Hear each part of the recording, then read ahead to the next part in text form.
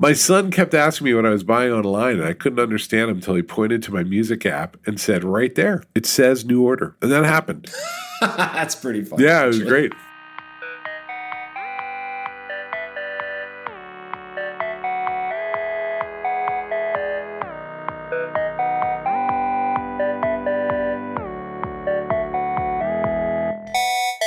All right, I got a question for you. I have kids. This has come up.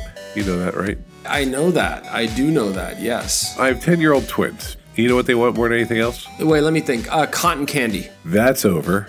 Okay, wait. They're a little older. Chicken tenders. No, Somebody at some point said, stop saying chicken fingers and start saying chicken tenders. And I don't want to hear about. I'm glad I wasn't at that meeting. Well, wait, are chicken fingers different than chicken tenders? I just see them as more like cigar shaped. Oh, it's the same thing? It's the same thing. I think somebody at some point says, stop saying fingers. I say that 30 times a day. 30 times a day. I'm like, please, for God's sake, please, somebody sweet wrote, baby Jesus. Somebody wrote the memo. No more fingers was the subject line. And what you love there too is like somebody goes to revise that menu at some crappy diner and they're like, nah, not fingers anymore. Look, this podcast is not about chicken tender fingers. Well, this is the question. The question I wanted to ask you before you did the great chicken finger derail of 2022. My children, they have Chromebooks. I bought them Chromebooks a couple of years ago. And they use those for school-related things, pandemic-wise. They play Android games on them because you can do that. And Chromebooks have a framework called Family Link, which is really good. It lets you lock down their usage and monitor when they're using it, which is important because one child, I won't say which, likes to get up at around 2 in the morning and get a little extra computer time in. And so my house is essentially the panopticon. I have video cameras running. We do too. It's real. I have film of one of my children turning the video camera away from the wall. Oh, that's adorable. He later said it was a cat. So we're dealing with that. Anyway, now, so they're 10. Now here's part 2. They are in the community. They know people on every block. They are independent more and more. And so are their peers. Kids are walking to the park and playing basketball with their friends. And so they say, I want a phone. My friends have phones. It's a big leap. It's a big moment, right? It's a big leap. Well, it's like, welcome to this world, right? The Chromebooks are locked down. It's an hour a day. Have you thought about this? Of course. Well, my kids are a little behind you. It's worth pointing. They're 9 and 7. I have thought about it. You know, it's funny. I don't think it's just this craving for phone. I think it's what it is it's like, it's just peer pressure, right? It's like, why are all the kids have sneakers and I have to wear dress shoes to school? That has leveled it up in the house. Yeah. No, that is what it is, right? And they're communicating with each other and whatnot. So yeah, I see it as inevitable. I was thinking maybe it's a watch. Oh, so we had the same thought. I don't think that's real. What's your fantasy in mind? Is that like we'll strap a Commodore 64 to our kids' arms and that they'll be like a backpack 64, yeah. Check it out. I wrote my own games, Dad. Or, I made my own messaging client. And that's not the world.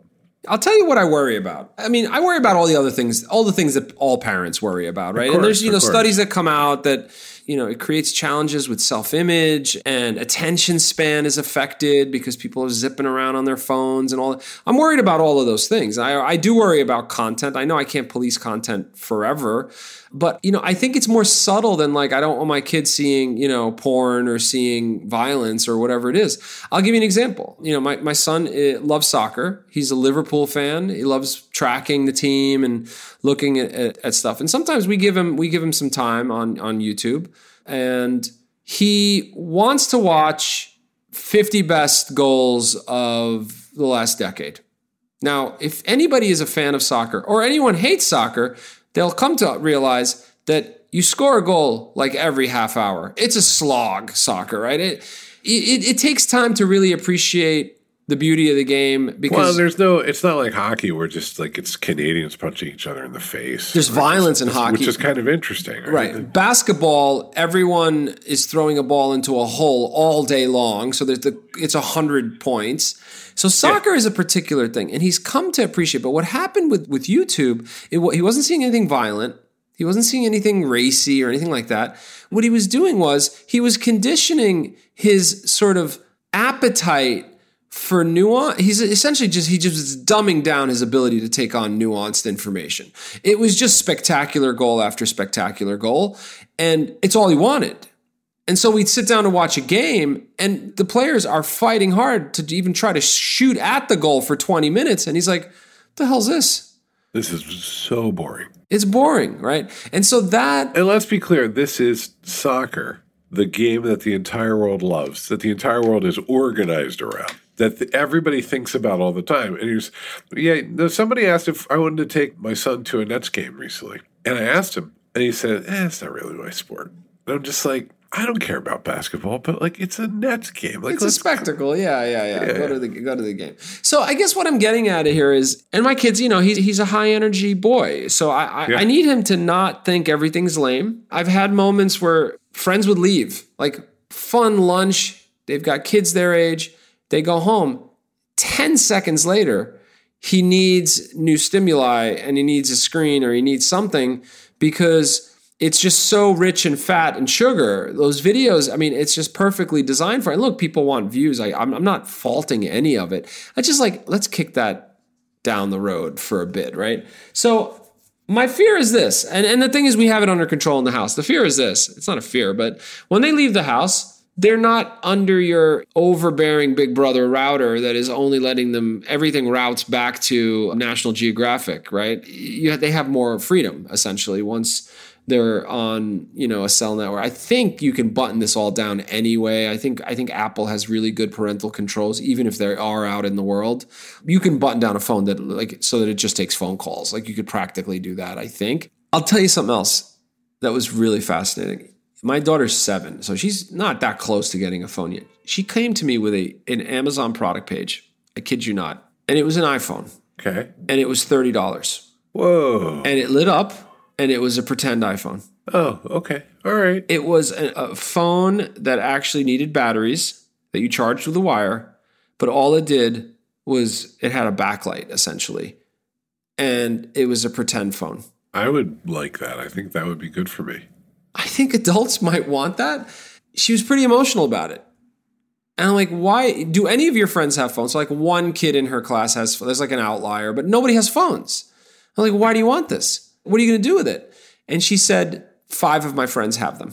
And I was like, but what do you do with them? And they're like, nothing. This gets to something else, which is the physical thing it's right up there with handbag and sneaker and watch as a thing, as a status symbol. So first of all, Android then. They're getting Android. No, I'm not going to have my kids be like, Dad, I have to have blue chat bubbles. Oh my goodness. That is funny. Absolutely. And not pixels either, like Samsung 3 generations back. Yeah, no, I agree with you. I mean, I'm looking right now at the product page. There's a ton of them, dude, of these like fake phones that I think it's so awful. But maybe I need to calm down. Maybe I'm overthinking. Well, okay, so here's the part that I do like. I like that they could communicate with me when they were out and about. I can give them more freedom if I can communicate with them. And know where they are. Yeah. And freedom can also include like, hey, I'll be home a half hour late. Yeah. Go on in and make yourself a snack. Yeah. And just sort of like, or I can't pick you up at the school. Can you go over to Kelly's place?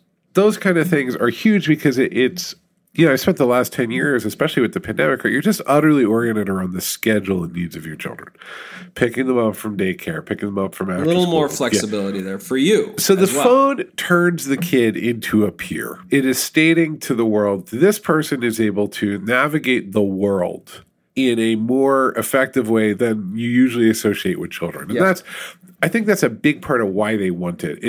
It's freedom in the way that like a bicycle used to feel to me. Yeah. That is so to them, I thought that when I got a bike when I was 10, we found one. Yeah. So it's a complicated family story. But regardless, I ended up with a bike and suddenly I could go anywhere. And this being the 80s, no one was even particularly worried about where I went, right? Well, also the mechanism to track you weren't in place.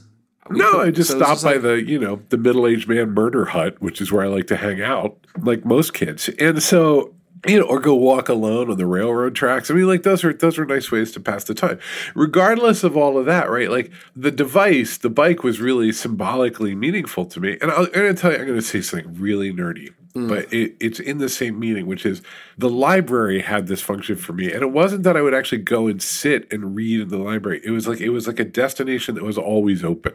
I figured that out as a kid. I could always go to the library. My kids love the library for this reason. They can go in and kind of be on their own terms. And you want that independence. You don't want to be too far away. You want to know what the spaces are. And I think that the phone is a space that gives them like control over their environment. It's social. Now, on the flip side, you get bullying and you get texting and you get sort of all this drama that comes with it. I think there's a few things. I think the sociological threats are real, right? Whether you trying to look absolutely perfect on your Instagram account or the bullying that can occur. I mean, this is the thing. Like, you almost want to turn off content creation for the first couple of years of phone ownership. We love to give people advice, right? Okay. And so, I mean, don't let them create content for the first 2 or 3 years they own a phone. But let me be devil's advocate here. Their friends are doing it, right? And their friends are keeping track of the favoriting and the stars and the hearts and all that shit. So you want to know my son's April Fool's joke when he was 8? Yes, I do want to know. He had his sister go to my wife and say that my son had gotten her phone and gotten an Instagram account and posted his butt. That's a good April Fool's joke, dude. And my wife was like, "Oh God, no!" Like, okay, so content creation, what you've got here is essentially the digital equivalent of, frankly, trying to look cool and be accepted. Let's articulate why is it wrong for a very young child to do content creation on the internet, in your opinion? I'm not a psychologist. I'm not a behavioral therapist. I'm not any of those things. I think a child from around the age of, I'm going to say 7, starts to drift away from their parents' orbit, where they're loved and there's stability, ideally, right? What they start to do is start to navigate these other humans, and their lives become pretty overwhelmed with the desire to fall into a group or find acceptance, right? And that ideally settles down by the time they get to college. For some people, it doesn't. And I've met grown men. I mean, I'd still love to find a group of friends who is excited when they see me. And so when you look at the tools that they're given, the apps that they're given on their phone, what is advertised as a great way to connect, a great way to create community, a great way to make friends, actually gets perceived by that child as an absolutely wickedly powerful mechanism to belong and to be accepted and to be liked, right? Which is formative at this point in their lives. And not only that, what does a kid do? A kid reads a room. Like you have to read rooms when you're a kid. Like, do they want me at the lunch table? Can I just go sit there? Do I wait for them to come ask me to come sit there? And instead, what they have on this tool is good quality data. 74 thumbs ups and 15 likes and reshares. And why didn't Denise like my picture yesterday? She liked all my other ones. So you have now very explicit ways that I think really start to mess with like a very raw part of like the sort of the emotional maturation of a kid, I think. I have a relatively popular Twitter account. You might have seen it. Here we go. Speaking of like seeking love and seeking acceptance, go ahead, Paul. Tell me, how many Twitter followers do you have? I actually don't know, but our CEO, Gina Trapani, has a lot more than I do. And I remember she does. And there's a reason for that, Paul. People like her more. That is absolutely real. And the... So, okay, every now and then my children will do or say something particularly amusing. And when they were little, I would just sort of tweet it out. I've actually been I'm careful with them on social media. I don't put their photos up. I don't know. It's hard to find their faces if they're out there at all. I don't use their names. It's not like a true lockdown thing. I don't want to create a record for them as my kids in any way. But when they say something funny, I like to put it up. And so I get their permission. That's been a rule for me from early days of blogging, when I remember writing about people without their permission and they would get really upset with me. And I was like, you know what? Even as a journalist now, I still ask for people before I put them in any kind of public context, even almost anonymously. Which you don't have to, by the way, from a legal perspective, especially public figures. No, but my kids aren't public figures, and just in general, I want to... That's your approach. Yeah, okay. That's the most ethical thing to do. And so I asked them, and then they are fascinated by the feedback on the tweets. It's wild, isn't it? Well, we all are, Paul. I mean, let's face it, we all are. Like here, I asked my daughter how she'd treat me if I was her daughter. This is from August 2021. And she was the dad. And she thought for a moment, and she said, "You get no cookie, now go read your boring Hitler books." That's a tremendous statement. It's good material, right? She wrote my son has some good lines. My daughter wrote a little thing called "The World May Explode One Day" about the fact that there'll be a heat death of the universe. And so they watch the likes come in and the retweets, and they get really connected. That level of attention, I can tell you from personal experience, is really hard to process. I think that processing attention is the number one skill that will differentiate them from us. And I think that what we've seen over and over again, a human being given a certain amount of attention, and the attention can be a lot of success. Something wonderful can happen. Your brain, and I know this from personal experience, I'm a bright person who can process a lot of data, but when thousands of people are suddenly telling you something in any way, it addles you. You cannot make sense of it. It's too many humans. Even for adults. Oh, absolutely. I'm very paranoid about it. And so you get senses of aggrandizement, you feel like a failure. And the number one thing that happens, and this is what the networks are set up to do, is because you've received this intense stimulus, your entire body starts to crave it, and you start to think and frame your life in, I need to do that again. That's what people like. And it's not, the networks sort of make this their business. It's this very human thing, and we tend to sort of see it as a negative, where it's just like, you know what, you just want attention, you're just kind of, you don't feel well about yourself, and so you just want that validation, and we're very mean about that in general.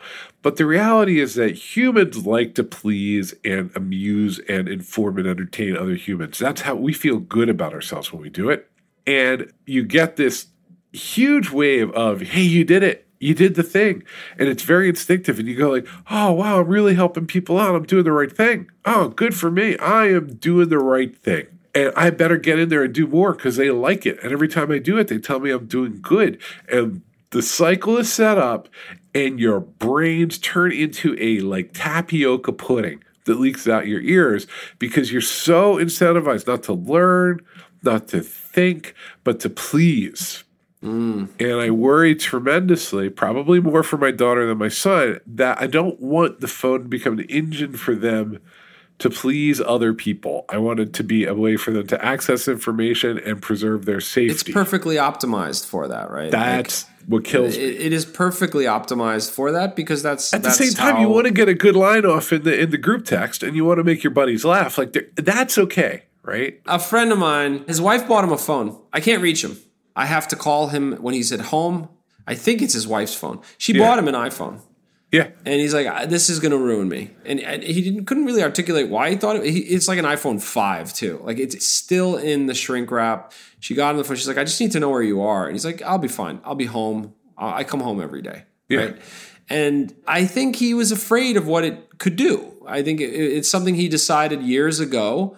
He's right. And it's real. And he's right. He's right. And it will change you. It will change you. And look, I think we talk about, oh my God. I mean, I was talking to my wife about a lawnmower in the kitchen. Next thing you know, I started seeing lawnmower ads when I visited Vox.com. What's going on? Right. And so that's terrible. But what's more terrible is what you just described, especially at this age where they're trying to kind of find their place in the world. And by world, I literally mean public school, and we're venting about something, but I don't know how to crack it because I think it's uncrackable. This is the world we live in. It simply has to be negotiated. We really have no leverage here, dude, because by middle school, all the friends are inside. No. And you're not going to stand outside. No, it's not just that. We're also complicit. I mean, look at me. So I think it's got to be like, hey, I'm going to tell you the rules that keep you safe and that I use to keep my own brain safe. You know what? Another thing you can do, we've been fortunate. We've become friends with some of the parents. I think if we collude with parents of friends of the kids and talk about mechanisms that's happening that can help everyone reinforce sort of where we want it to go, I think that's a powerful thing too. Yeah, right? It is. And I think what you need is some accountability, because when somebody calls somebody an effing whatever, right? Like, and that kid's really upset, or they're so vulnerable and they don't want to be vulnerable, et cetera, et cetera. I want to give you a couple more tweets that mention my daughter. We asked our kids to please chill. This was from the beginning of the pandemic, March 15, 2020, because we all have to get along. And my 8-year-old daughter just asked for my phone so she could, quote, and I remember this really well, call the funeral people, because you're never going to survive this. Yeah. So I proved her wrong. I'm still here. I got one more tweet for you, right? Yeah. A lot of people know that Steve Jobs named the Lisa computer after his daughter, but very few people know that he also had a son named Mac 2FX 4/160. This is why you don't have 6 figures, Paul. This is why you're capping out at 5 figures. It's true. One day I'm going to break that 100, but it'll be about, One more thing to complain about. All right, go ahead, complain. Oh, I'll say the complaint through a story. I'm very close to my cousin. I'm his daughter's godfather. Okay. And I bought her, I forgot the name of it. It's a cool little product. Essentially, they sort of pre-built a Raspberry Pi, comes with a keyboard. And it's like orange. I know what you're talking about. Yeah, it's like orange, and it's really cool. And what it's trying to do is, it's a little computer, and it sets you up an email address, and you're in command line. And it was a way to kind of nudge a kid into wanting to explore computers. And she was, I think, 10 or 11 at the time, and she used it for 3 minutes. Oh, it's so boring. Wow. She wants a phone. And this is the thing. They are magical, these things. But man, they're so hermetically sealed that you can't futz with them. And kids love to futz with things.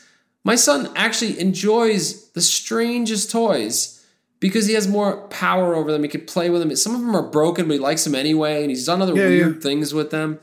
You can't mess around because they're so perfectly tidy. And to me, Apple saying no screws. Yeah. Like, we won't even going to show you the screws. Yeah. That, to me, like, show the kid the screws. No. An Apple product is born, not manufactured, right? Like, it's just, it springs out of a head. And look, I bow down to, the design gods at Apple.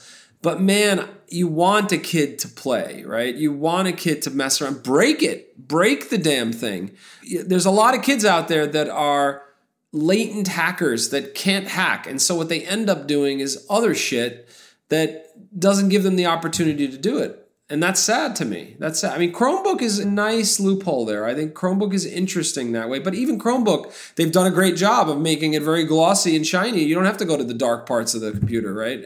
You can, but nobody does. That is a fantasy that you and I have from a different era. There are very few people who actually care about what's inside the computer or how the software works. And it's funny, I think I always find this funny with technologists, right? Because we're always like, it should be simple. Everyone should be able to use it, so on and so forth. But deep down, we believe everyone should care just as much as we do. And they don't. They don't. You're right. They don't. Here's what I want, dude. My kid may rummage through the thing and decide this isn't for me. Like, I want a watercolor. I'm fine, right? But he can't even rummage. He can't even mess around. I'm okay with 90% of kids deciding, that's not for me. But I want to give them the opportunity to do that exploration, right? I mean, is wood shop still in school? Is that still a thing? Or like too many buzzsaws and they said a lot of missing fingers. Yeah, I'm sure they still would. Probably not New York City. It's probably called something else here. All right. Anyway, so that was the last thing I wanted to vent about. What I encourage people to do is, I like the stuff like Scratch and things like that, but really, it's very empowering, man. I swear 1 out of 10 kids will get that dopamine hit in such an intense way of feeling so much power over the thing. That's really but if your kid wants a phone and you present them with a kit, it's not going to work. When are you getting your children phones? Because you're getting them. I think 5th grade. If I can let 5th grade pass, I will. That's the plan for us. But I might not be able to let 5th grade pass. I mean, 5th grade's interesting. What I'm going to do, I'm just going to get a pair of Oculuses and just let them wear those to school. All the time. Well, they don't have to go to school anymore. You can just put them in the basement. I think it's going to be, we'll get them, and I think it will be a rough acculturation, and there'll be an unbelievable amount of, okay, give them back. You did it. You watched it. We told you not to. Dinner's here. Phone's in the basket. I think putting in place, quotas, daily quotas, use it however way you want. But you know what that means? It means that you and I are going to have to start putting our phones in the basket too. You can't sort of have your phone sort of idly sitting there. I do.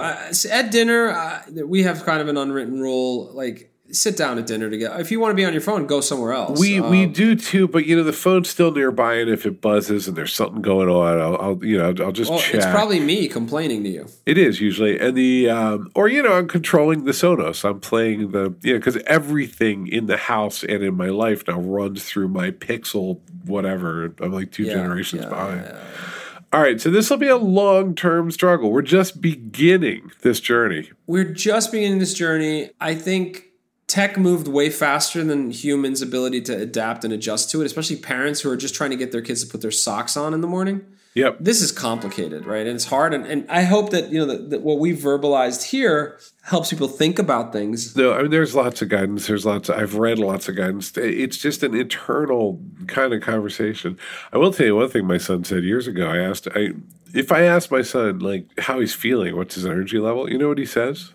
88%. Yeah, exactly. Yeah. The phone is like a metaphor for existence. It's not just a device. That's terrifying. It's like anything. I think about all the times you've used, Microsoft Windows used to guide how you lived your life, Richard. I mean, at least, things are better than that. Listen, Paul, if you want to make really addictive software for children, you know who you should call? Don't call Postlight. We don't like to do that. Paul, tell me a little about Postlight and tell me the kind of work we do. Toss out some logos. Oh my goodness, there's so many now. I mean, there's the Audubon Society, contrast that with like Goldman Sachs, and contrast that with Puck, a new newsletter platform, NASDAQ, right? Like, if there are things that people do and they need good websites that are instrumented and connected to all sorts of other platforms, or they need mobile apps, or they need big digital APIs and platforms, I wouldn't say we're a one-stop shop, but you can really call us and get that stuff done. We will get your thing built and out into the world, and we do it in a very, very provable way.